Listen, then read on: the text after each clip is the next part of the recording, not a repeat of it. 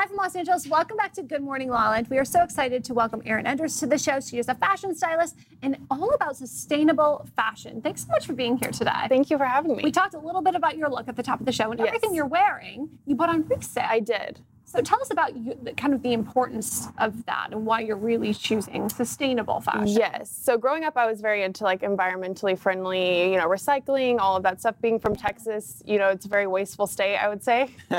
not like California. And so I always was recycling and everything. And then I looked into how fashion industry is actually the second most wasteful industry in the world. And how most people throw away their clothes, they don't resell them. And I just really got into working with luxury reselling companies and seeing that you could actually find great deals and also save the planet because you're not buying fast fashion. I love this. I think that it is so underrated. And I think that if we make it chic to go to the secondhand designer stores, it's going to become a trend. I'd much rather go support that way than go to some of the stores, won't mention names, but they're just throwaway clothes. Exactly. They really are. Yeah, because, now fast fashion brands, it's every week is a new collection. And we're, as a society, driven or like pushed to buy new.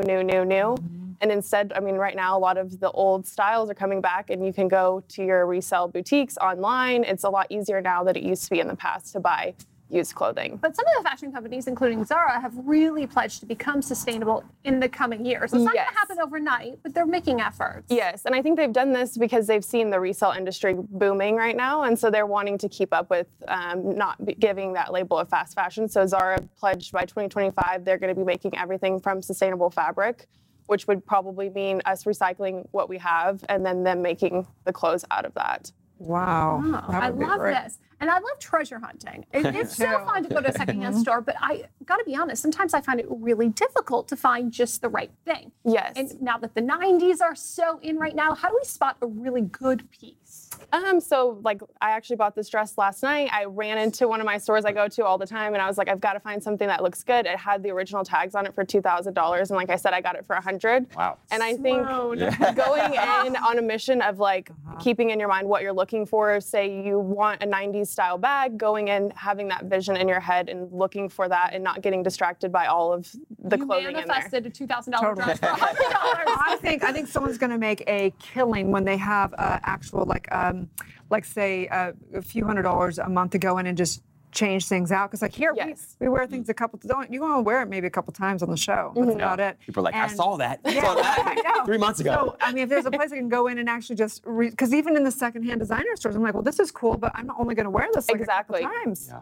Why don't we open up our closets to our girlfriends and stuff too? So somebody's going to make a killing. Start that business. Well, I love though that you're committed to doing that with your business of fashion design. We know you're a friend of the Glam Hive. So tell people a little bit about what you do as your business and how you use sustainable fashion within that. So with all my clients, it's kind of what sets me apart from a lot of the other stylists is I want to find them a great deal, but also kind of keeping that consumer conscious mind of we want to save you money and also kind of save the planet. And doing so, with Glam Hive, I help style people and through their software, and online I usually use the RealReal and stuff like that since they have a shopping platform. And just send these people to those links instead of maybe me shopping in person. That's brilliant. Awesome. So brilliant. When did your interest in fashion begin?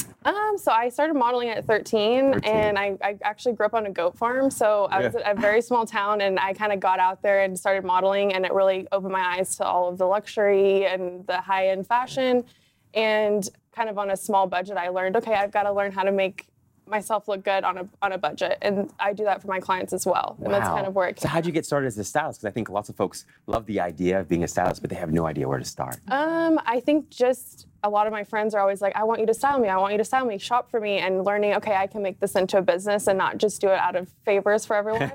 And you really learn that your talent is worth money and kind of learning how to use that to make a business. Yeah, fantastic. I love that. We've all had girlfriends or been the person who stood in the closet and said, I have all these clothes and nothing to wear. Yeah.